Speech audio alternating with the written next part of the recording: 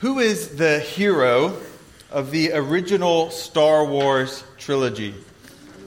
Yes, you heard me correct. That's how we're beginning our sermon this morning. Who is the hero of what we now know as episodes 4, 5, and 6?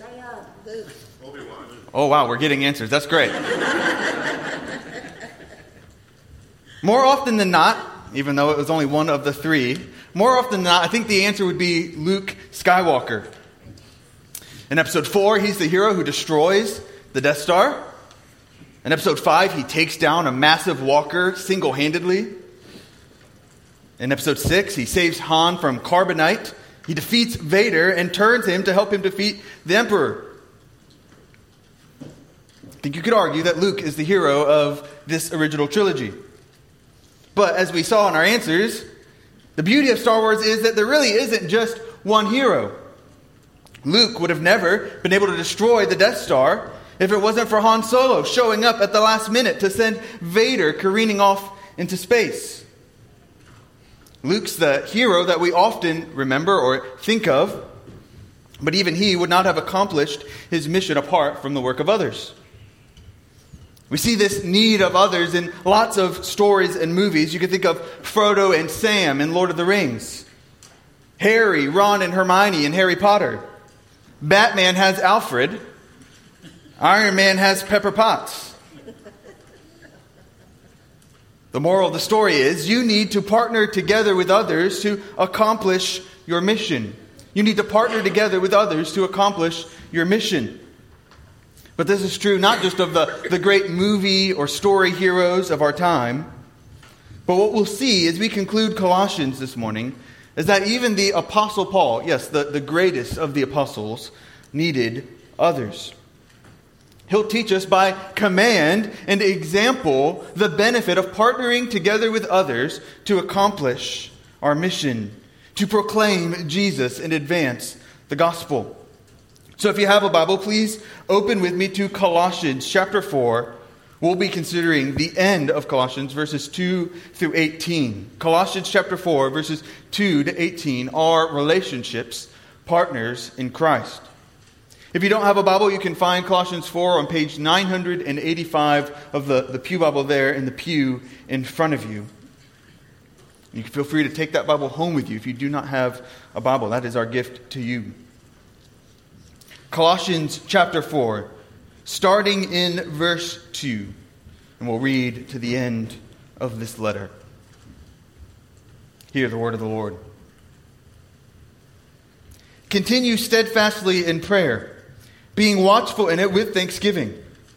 At the same time, pray also for us, that God may open to us a door for the word, to declare the mystery of Christ, on account of which I am in prison, that I may make it clear which is how I ought to speak. Walk in wisdom toward outsiders, making the best use of the time. Let your speech always be gracious, seasoned with salt, so that you may know how you ought to answer each person. Tychicus will tell you all about my activities. He is a beloved brother and faithful minister and fellow servant in the Lord. I have sent him to you for this very purpose, that you may know how we are, and that he may encourage your hearts. And with him, Onesimus, our faithful and beloved brother, who is one of you. They will tell you of everything that has taken place here. Aristarchus, my fellow prisoner, greets you, and Mark, the cousin of Barnabas, concerning whom you have received instructions. If he comes to you, welcome him. And Jesus, who is called Justus. These are the only men of the circumcision among my fellow workers for the kingdom of God, and they have been a comfort to me. Epaphras, who is one of you, a servant of Christ Jesus, greets you, always struggling on your behalf in his prayers, that you may stand mature and fully assured in all the will of God. For I bear him witness that he has worked hard for you and for those in Laodicea and in Hierapolis. Luke, the beloved physician, greets you, as does Demas. Give my greetings to the brothers at Laodicea and to Nympha and the church in her house. And when this letter has been read among you, have it also read in the church of the Laodiceans. And see that you also read the letter from Laodicea. And say to Archippus, see that you fulfill the ministry that you have received in the Lord. I, Paul, write this greeting with my own hand. Remember my chains. Grace be with you. The word of our Lord. Let me lead us in a prayer. Father, this morning that we pray that you would give us the heart of one who has understanding. Lord, that we would seek the knowledge of your word. Father, that we would not be like the fool who feeds on folly, but that, Father, we would be filled with the fullness of Christ. That you would teach us of Jesus and his friendship and how you call us to partner with others to declare this glorious mystery. We pray in Jesus' name, amen. Well, as we've worked through Colossians, we've seen an overarching theme that Jesus is the exalted Lord of heaven and earth. He is the one who is sufficiently supreme in all of life. Christ is above all. It was this message that Jesus is the full revelation of the mystery of God that Epaphras proclaimed to the Colossians. This was not a church that Paul had planted. It was a church that was planted by Epaphras. He proclaimed that what was hidden was now revealed in Jesus. And so that's what the Colossians believed. But it seemed that in the meantime, the Colossians had that there were threats to believing that. And so Epaphras had come to Paul, and Paul was writing this letter to proclaim this mystery, the mystery of Christ that they had believed. He reminds them, he recounts for them how the person and work of Jesus is all that they need for life and godliness. He tells them that if you have received Jesus as Lord, walk in him as Lord. And then he applies that to their lives. He tells them that if you have believed the mystery of Christ, that you will put to death sin and put on righteousness, that you will live with a good order in your home. And then we come here to Colossians chapter 4, verses 2 to 18. And Paul will give his final instructions of what it looks like to live a life with Jesus as Lord. And he tells them, just as Epaphras proclaimed the mystery of Christ to you, and as I have reminded you of the mystery of Christ, so too they are to proclaim this glorious mystery. But in order to do that, we see in Paul's example and in his command, we need to partner together. That's our big idea this morning. Partner together in faithful love to declare the mystery of Christ. Partner together in faithful love to declare the mystery of Christ. For Paul, a life where Christ is above all will be a life that is aimed at declaring the mystery of Christ to the nations. This is Paul's aim. He calls the Colossians to join him in that, to pray for him, and then to walk in such a way that they are willing and able to proclaim at a given moment. And then he sends all of these greetings. It is an unusually long greeting section for Paul. And I think it's a reminder again and again of how Paul's partners in declaring the mystery of Christ have partnered with him, but also have partnered with the Colossians, that they are supported the Colossians even from a distance. He seems to be emphasizing that the partnership that is to mark the Christian life. As those who live under the lordship of Jesus, we are to partner together in faithful love to declare the mystery of Christ. But how? How are we to partner together to do this? How can we partner together to advance the gospel of Jesus? Well, I think from our passage we can make 7 observations, 7 ways that we can partner together. And so that's what we'll do. We'll walk through the rest of our passage considering 7 ways to partner together, beginning with persist in prayer. Persist in prayer. This will be the longest of our observations. Persist in prayer. Look again at the first and then the last command of the passage. So the first command, verse 2, continue steadfastly in prayer. Then I'll look down to verse 18. And the last command, remember my chains. Remember my chains. This idea of remembering his chains, I think, is a command to remember Paul in prayer. The chains are the impetus to pray. Paul is suffering under the weight of imprisonment for proclaiming the gospel, and so he's calling on the Colossian church to remember him in praying for him. So we are to be a people, brothers and sisters, who persist in prayer. We're to persist in prayer for ourselves and for others. That's the idea of verse 2. Continue steadfastly in prayer. I think we can apply this to our personal prayer lives. Well, how are we to continue in prayer? How are we to devote ourselves in faithfulness to prayer? Well, Paul says we are to be watchful in prayer. We are to pray as a way to stay alert, to be watchful for the return of Christ. The Bible says we don't know when Jesus will return, and so we are to stay awake by praying. See, what prayer does is it keeps us from growing distracted from the things of this world, and it helps us to set our minds on Christ. We're very easily tempted to fall asleep, like the disciples in the Garden of Gethsemane. We can fall asleep as we await Jesus' return. So what did Jesus instruct his disciples in the garden? He said, stay awake and pray, for the time is coming. And as he instructed them, he instructs us. We ought to pray in a watchfulness, waiting for the return of Jesus. But we're also, this kind of watchful prayer is motivated by thanksgiving. So we see there in the end, with thanksgiving, there at the end of verse 2, Paul has made mention of this theme of thanksgiving again and again in Colossians. He seems to be making the argument that the life of a Christian is the life that is fueled by thanksgiving. They're to be thankful as they teach one another, as they relate to one another. Thanksgiving is to be a mark of not only our lives, but of our prayer. You can think of it this way, like gas to a car, prayer is fuel, or thanksgiving is fuel for our prayer life. Like gas to a car, thanksgiving is fuel for our prayer life. Remembering what God has done, remembering who we were as we were evil and set against God, how He has reconciled us through Jesus, that we might have hope. Remembering those truths can encourage us to pray. So just think about your own prayer life this week. Have you found it hard to pray? Recount the gospel to yourself. Remind yourself of what Jesus has done. I think of how many of the Psalms in which they are filled with prayer start or are fueled as a way of looking back to the work of God in their lives. Fuel your prayer life with thanksgiving. But the apostle wants them not just to pray steadfastly, but he wants them at the same time, in verse 3, to pray for them.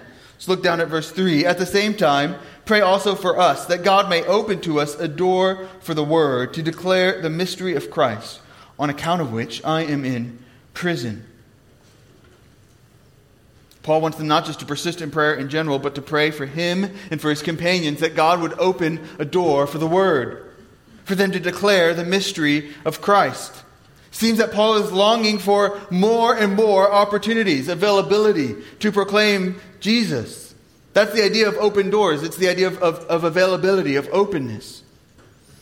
The mystery of Christ here is not that Jesus is a mystery that has to be solved, that we have to be like Nancy Drew and figure out the kind of who Jesus is and what he's done. The mystery of Christ is that Jesus is the mystery of God now revealed. That rather than having to search for who God is and what he has done, that it is made known to us in Jesus. This is what we saw in Colossians chapter 2. You can look back there later today. The mystery of God is Christ. That in Jesus, Paul will say, all the treasures of wisdom and knowledge are hidden and found.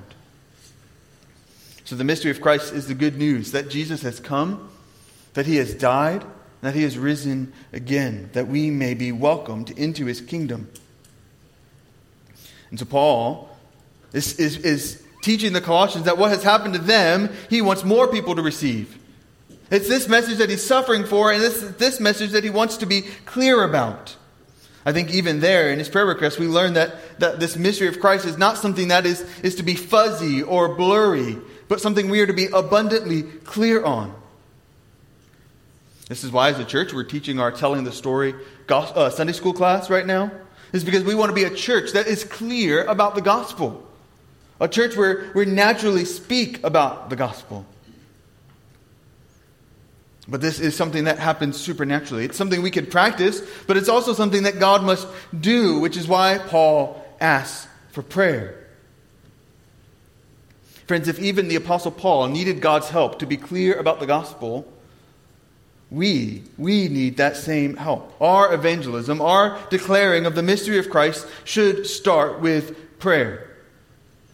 So in other words, partnering together to declare Christ starts with prayer. It starts with prayer. Partnering together starts with prayer.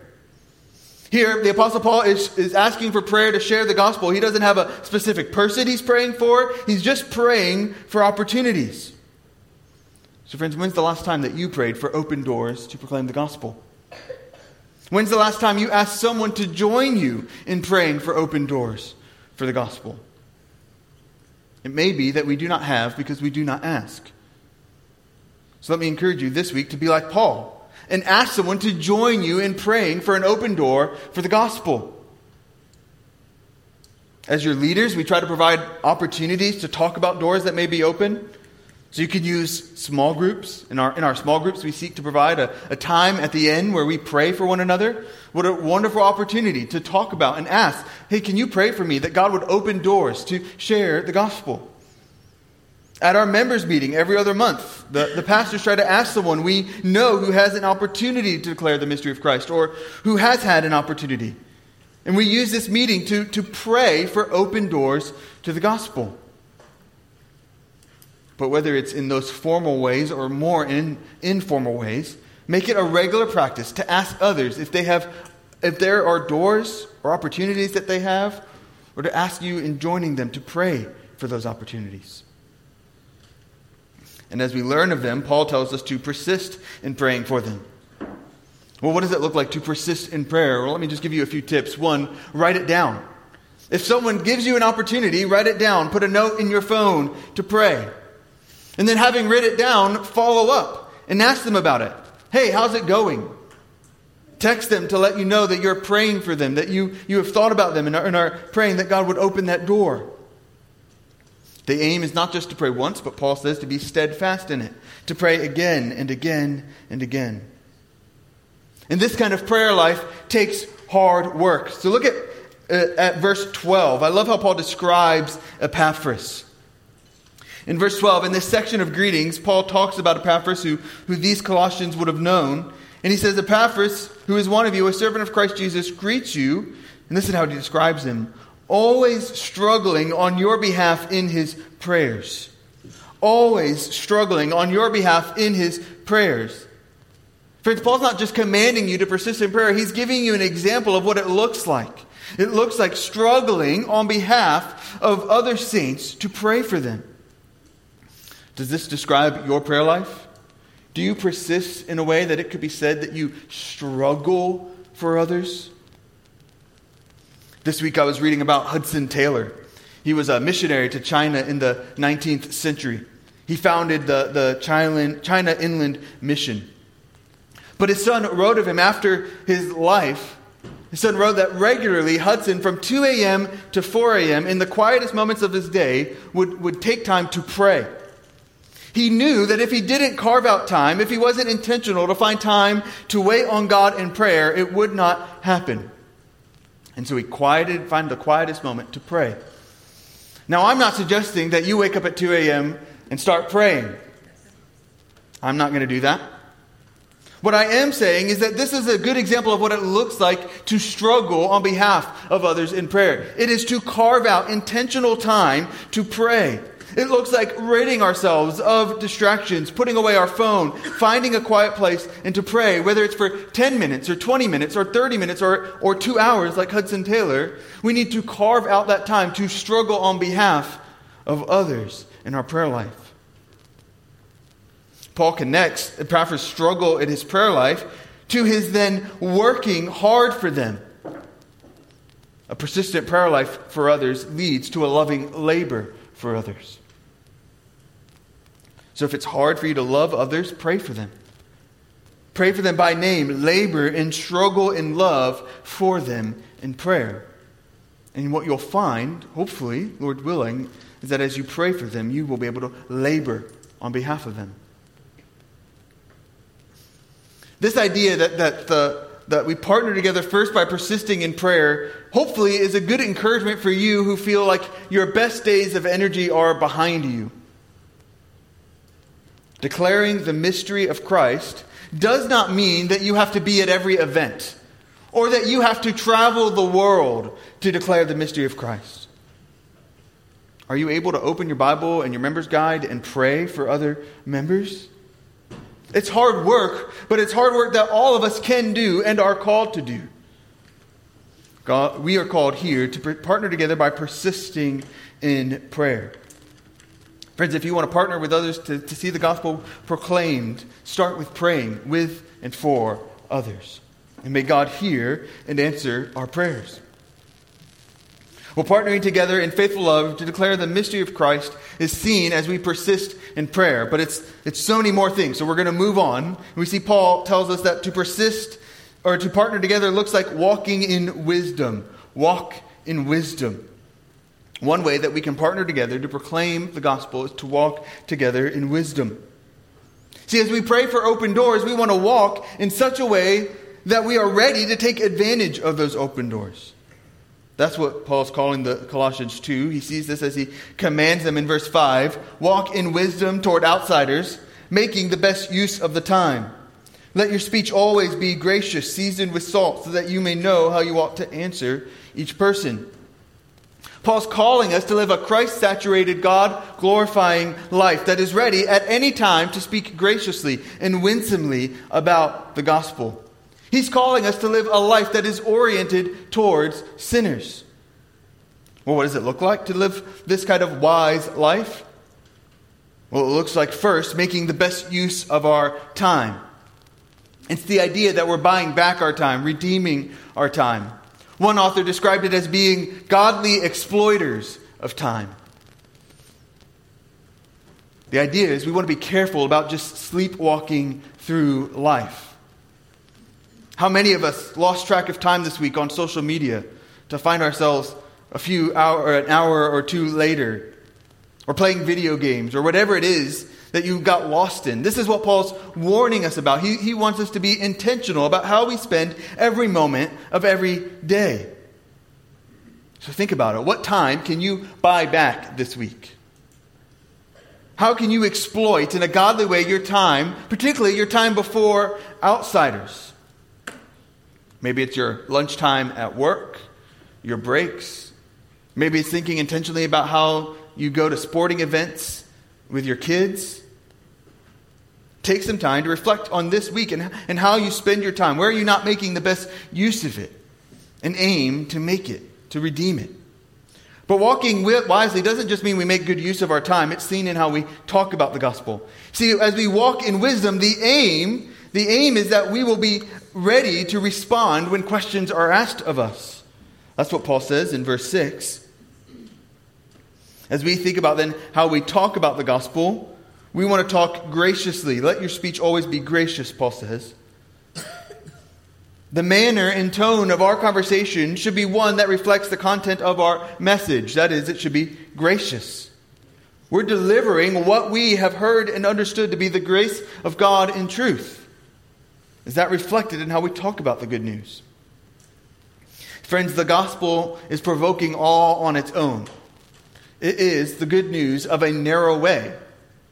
It is provoking. It is hard for people to receive. So don't make it harder to receive because of how you talk about it. Peter's instructive here in chapter 3 of his first letter, verse 15, he writes, "But in your hearts honor Christ the Lord as holy, always being prepared to make a defense to anyone who asks you for a reason for the hope that is in you." That's the first part, walking in wisdom, making the best use of your time. And then he says, "Yet do it with gentleness and respect." Being gracious in our speech is speaking in a way that we're gentle and respectful as God has dealt with us. That we're not just hitting people over the head with this good news and saying, "Believe it, believe it, believe it." No, Paul says we want to be gracious. And we want to be winsome. That is, we want our speech seasoned with salt.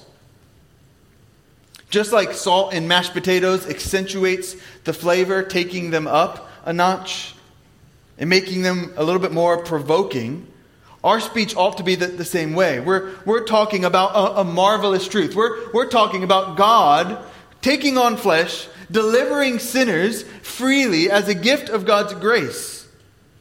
Friends, we shouldn't talk like it's bland potatoes. This is glorious good news, and so we need to speak of it in such a way that we're winsome about it. This could mean that walking in wisdom means learning from others how they talk about the gospel and gaining and learning from their own speech how you can speak more graciously and winsomely about the gospel. Part of how we partner together is by helping each other walk in wisdom together. That our partnership is seen as we walk together in this wisdom, growing and helping one another speak in such a way that we're ready at any moment, knowing how to answer each person. I want to make a side note here that this doesn't mean that you have to have the answer to every person's questions. That when or someone asks you a question that you don't know about, it's okay. In fact, it's gracious and winsome to say, I don't know, that's a great question. Let me see if I can get an answer and come back to you. So knowing how you ought to answer each person doesn't mean you always have to have the answer right away, but that you're speaking in such a way that's gracious and winsome. Well, we partner together by praying, persisting in prayer. We partner together by walking in wisdom. Third, we want to partner together by investing in encouragement. Investing in encouragement. As we move into this section, I just want to highlight Paul's tone. So we're pulling this theme particularly from verses 7 to 9, but I think it's helpful just to look at the overarching greeting section and just to note that Paul's tone is one of affection and encouragement for this church. He doesn't know this church. He's never met this church, and yet his heart is moved in love for them. And he wants them to know of all these other people who love them and are greeting them and care for them. Paul longs that their hearts may be encouraged. In fact, this is why he sent the letter. Look at verse 8. He says, I have sent him, that is Tychicus, I have sent him to you for this very purpose, that you may know how we are, and that he may encourage your hearts. Paul has found Tychicus and Onesimus very useful to him. You can see how he describes Tychicus in verse 7. He's a beloved brother, faithful minister, fellow servant. Onesimus is a faithful and beloved brother. Paul says in Philemon that when he sends Onesimus away from him, he's sending his very heart. So these brothers were not just like on the outskirts of Paul's team. No, they were deeply involved in encouragement to him, and he's willing to send them to the Colossians for their encouragement. He's willing to invest in their encouragement, even at cost to himself. For Paul, he knows encouragement is vital to the Colossians declaring the mystery of Christ. If they're going to endure in knowing the truth and in proclaiming the truth, they're going to need encouragement. And so he invests in it. This encouragement comes both through the letter, right? Reading the letter, hearing of Paul's encouragement there, but also through the recounting of all that God has been doing. Right? They're going to tell you of everything that has taken place here. So he encourages them not only specifically to themselves, but just reminding them of God's work in the world. Friends, encouragement is an important but often neglected part of the Christian life. Encouragement is this idea of spurring on someone to continue to pursue Christian love and in the Christian walk. It's to help them endure until we reach the end when Christ appears and we will appear with him in glory. It's a reminder that gospel ministry is hard. Right? Paul's in prison. We'll read of Aristarchus, who's also a prisoner. Epaphras is laboring hard. It's a difficult life. But this is why encouragement is so helpful. Encouragement in our life becomes like Sam carrying Frodo to the top of Mount Doom. Do you know that scene in The Lord of the Rings, Return of the King? Hopefully you do. If you don't, go watch it later. Frodo and Sam, the two main characters, have been on a year-long journey. One which has sucked the life out of Frodo. But they've made it to their location, the Mount Doom, which is where he destroys the ring. But Frodo has become so burdened by the evil of the ring that he can't finish the task. He's forgotten all that is good in his life. He's laying there on the rocks and he can't go any further. And at that moment, Sam looks down at Frodo and he says to him, "Mr. Frodo, I can't carry it for you, but I can carry you." And he picks him up and he carries him to the top of Mount Doom to finish the task. Brothers and sisters, this is what encouragement does for our hearts. In the midst of burdens and weariness, the encouragement of a friend comes in and says, "I can't always take all those burdens off of your back, but what I can do is I can carry you. I can encourage you," and that encouragement carries us on. It gives us the energy to press on when it feels too hard. So think about an encouragement you have received recently. What did it do for your soul?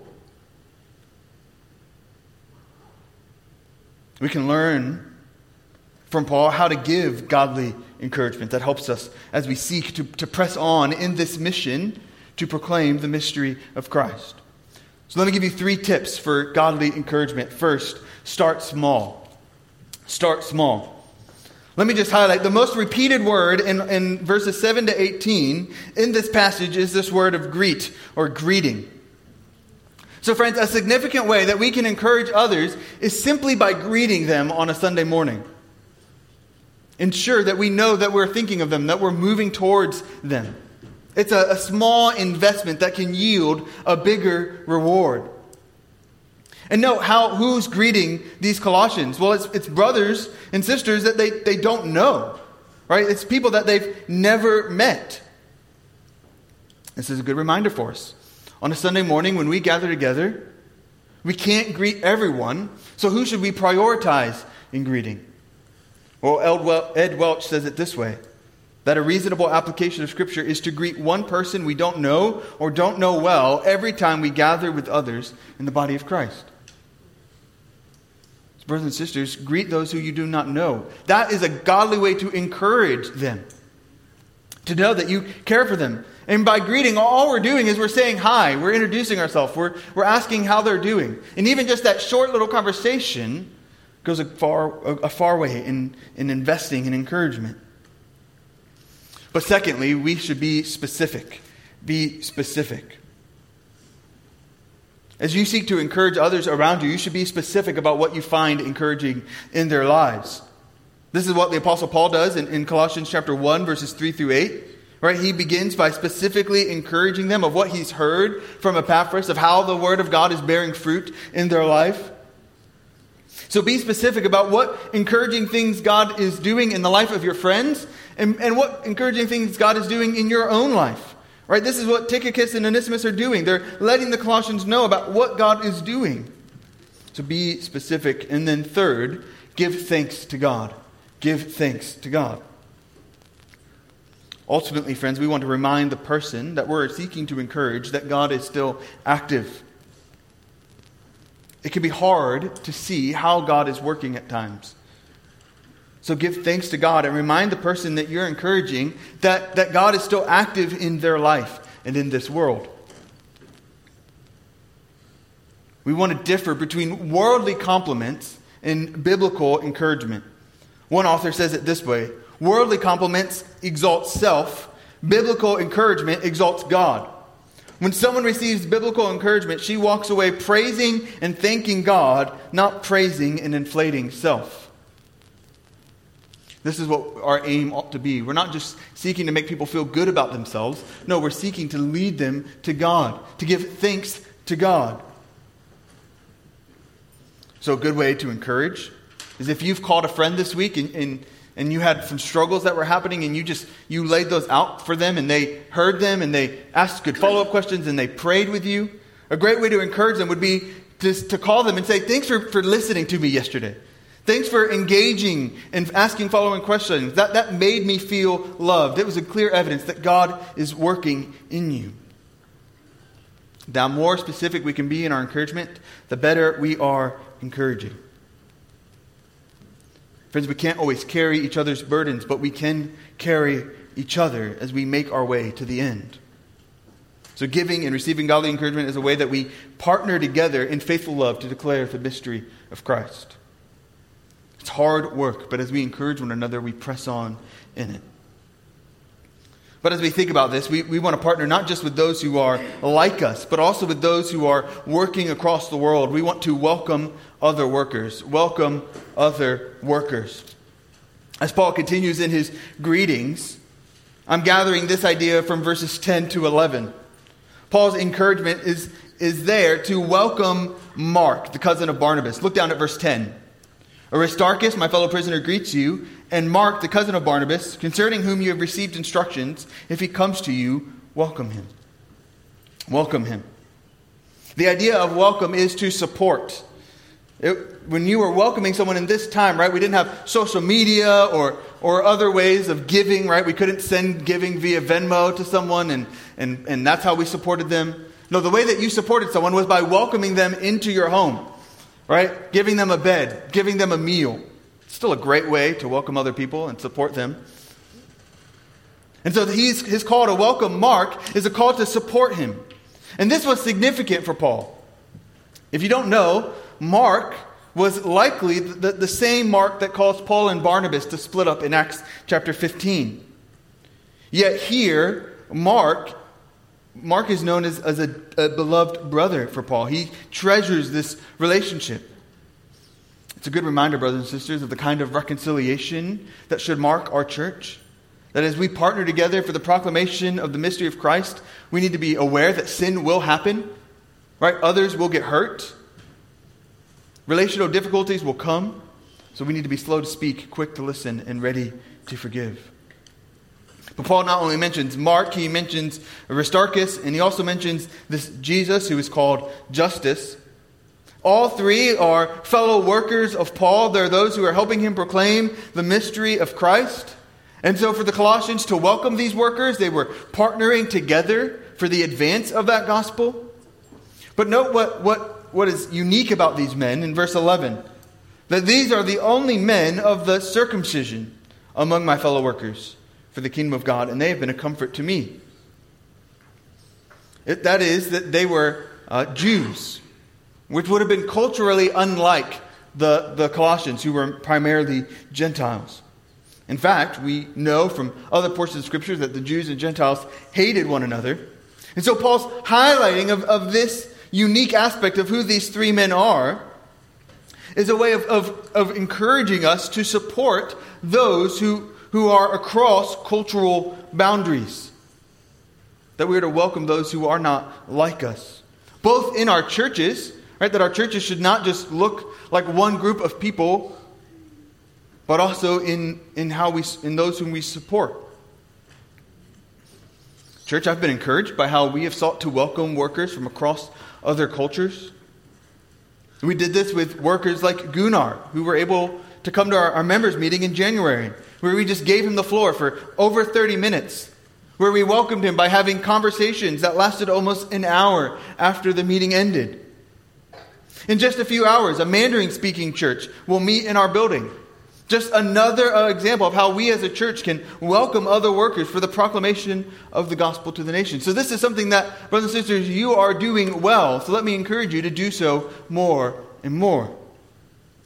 Think about ways that you can support missionaries and workers who are not like you.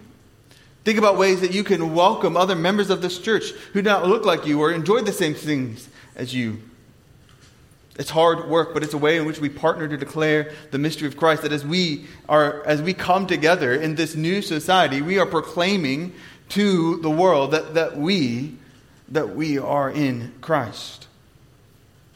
So we partner together in faithful love by persisting in prayer, by walking in wisdom, by investing in encouragement, by welcoming other workers, and we also do it through cooperating with sister congregations. Cooperate with congregations. This is similar to welcoming other workers, but here I just want to highlight that Paul calls us to partner not just with individuals, but with other congregations. He expects the Colossians church to be interacting with and sharing with the church in Laodicea. So look at verse 15. He says, "Give my greetings to the brothers at Laodicea and to Nympha and the church in her house.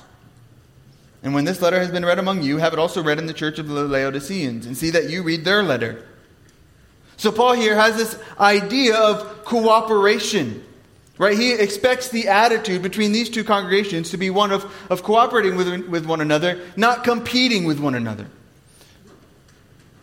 Each of these churches have the same aim to advance the gospel of Jesus Christ. Each of them were in the same area. Laodicea and Colossae were neighboring cities. And so it would have been easy for them to have this attitude of competition. To say, oh, just imagine how much bigger my church could be if that church didn't exist. And that's not what Paul calls us to. No, he calls them to cooperate with one another. Brothers and sisters, the way we partner together to see the gospel advance is by seeing the gospel advance in other churches. By helping them, supporting them, by praying for them that God might bear the fruit of salvation. This is why in our prayer of intercession you hear us pray for other churches in our area week after week. Are you personally praying for other churches to grow? A great habit would be if you drive by a church, whether you know if it's a good church or a bad church, just pray that God would make his gospel known, that he would open doors for them to declare the mystery of Christ. But we don't just pray for them, we pray with them. As a church, every fifth Sunday, we meet together with 3 other sister congregations to pray for the spread of the gospel. Friends, this is the kind of attitude that is to mark our church. We're to pray for one another, we're to help one another. In the past, we've sent members to other churches for a long-term commitment or short-term commitment to help those churches proclaim the gospel, even if it came at a cost.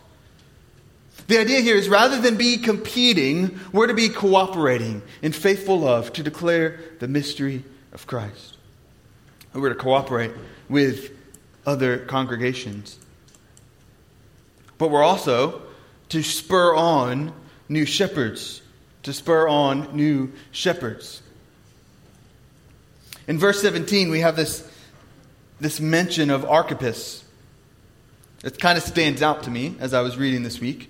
He says, "And say to Archippus, see that you fulfill the ministry that you have received in the Lord." So here Paul's been writing to the church as a whole, and now he's kind of calling out this one brother. Well, from Philemon, we gather that this brother would have been known in the church. He had some sort of role, but we're not told much about him. And what we're told of him is that the church is called to encourage him to fulfill the ministry that he has received. We don't know what kind of ministry this is. But the idea is as the church heard this and read this, the idea was that others would then start talking to Archippus. Say, hey, you should fulfill the ministry that you have received from the Lord. It was to spur him on, right? Have you ever been called out by a teacher in the middle of class? Does that make you want to shrink back? Yeah, sometimes. But it also should spur us on. I don't want to be called out again, right? He's called me out once. I don't want to be called out again. And that's the idea. It was to spur them on, to provoke him to do what was given to him. And so, brothers and sisters, I just really want to use this to say that this should be the same attitude of our church, to spur on new shepherds, to encourage people to fulfill the ministry that we've been given, to be seeing people do ministry and to encourage them to continue to do it. I can speak personally to say, brothers and sisters, that you have done that for me, right? For the last 11 years, you have given me opportunities, you've given me encouragement, you have given me money by God's grace. You have spurred me on to fulfill the ministry that God gave me. So let's continue to be that kind of work.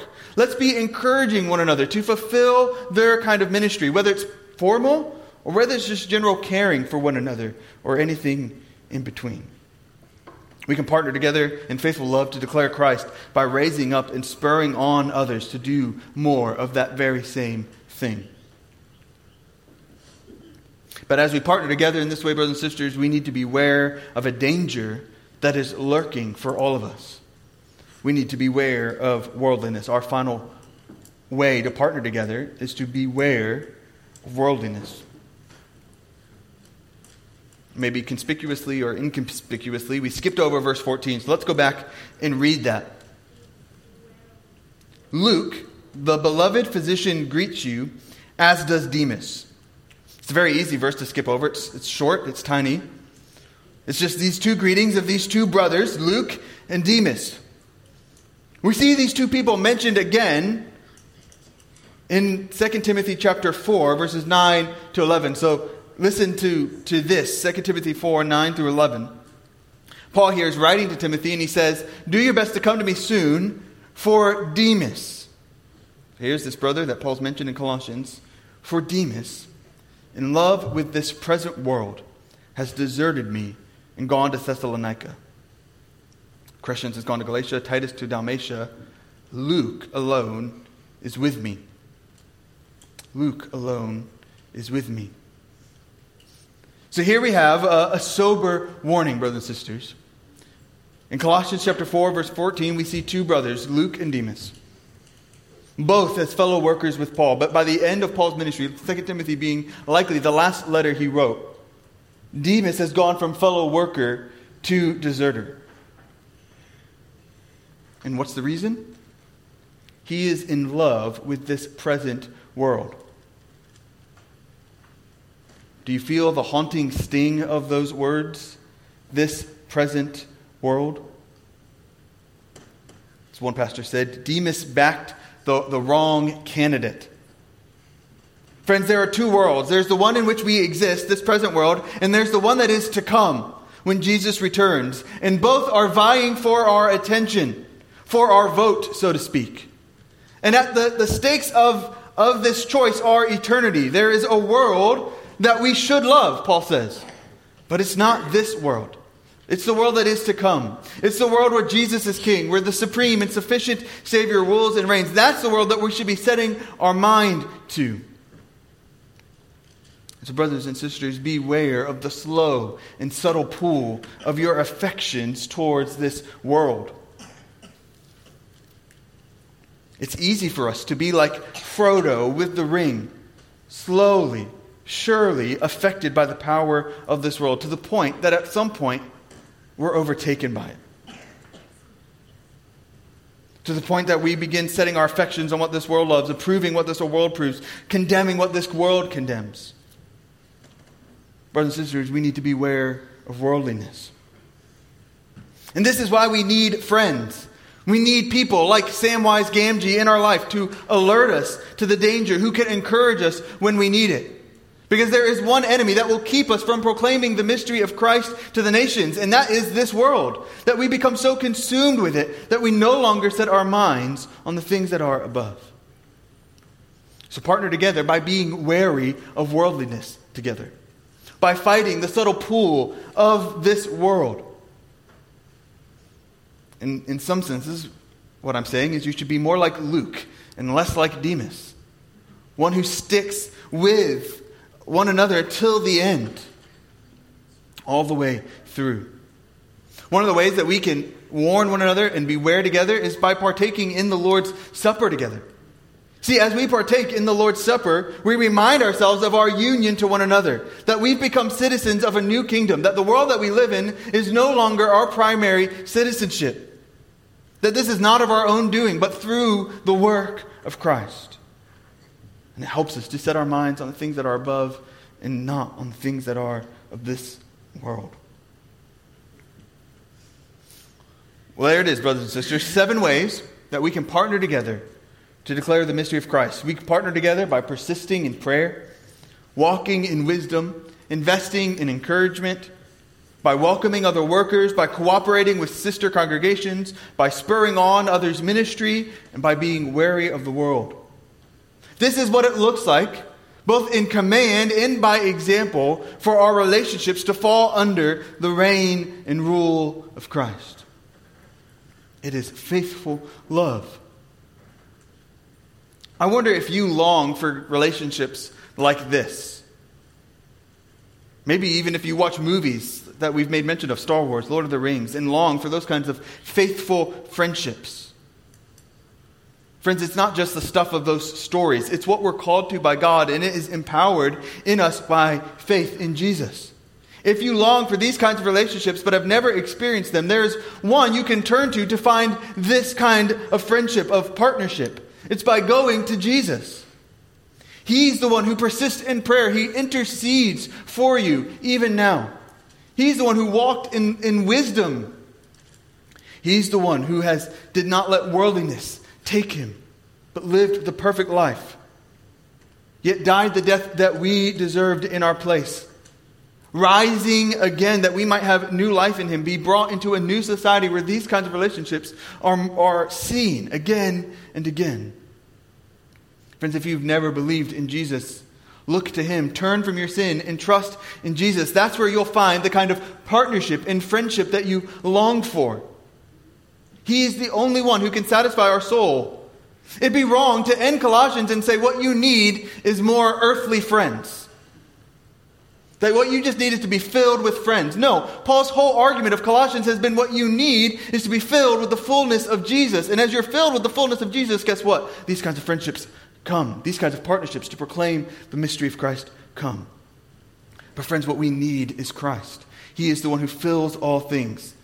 So as we seek to partner together in faithful love to proclaim the mystery of Christ, let us run to our sufficient Savior. Let's pray.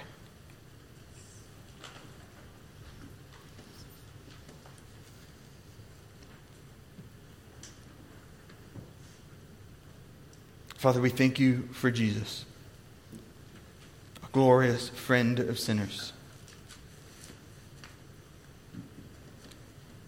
Father, we pray that as we have heard this message this morning, Lord, to partner together, that you would help us to have the kinds of relationships that are marked by a deep, faithful love for one another, that persist in prayer, that walk in wisdom, that invest in encouragement, that welcome others and cooperate with others, that spur others on to love and good deeds. Father, give us the kind of relationships where we are setting our minds on Christ and not on the things of earth. Father, we pray that as we partner together, Lord, that you would bring about growth for your gospel. Lord, that sinners would be saved, that people would come to know and delight in Jesus. Make us a small part of that, we pray. In Jesus' name, amen.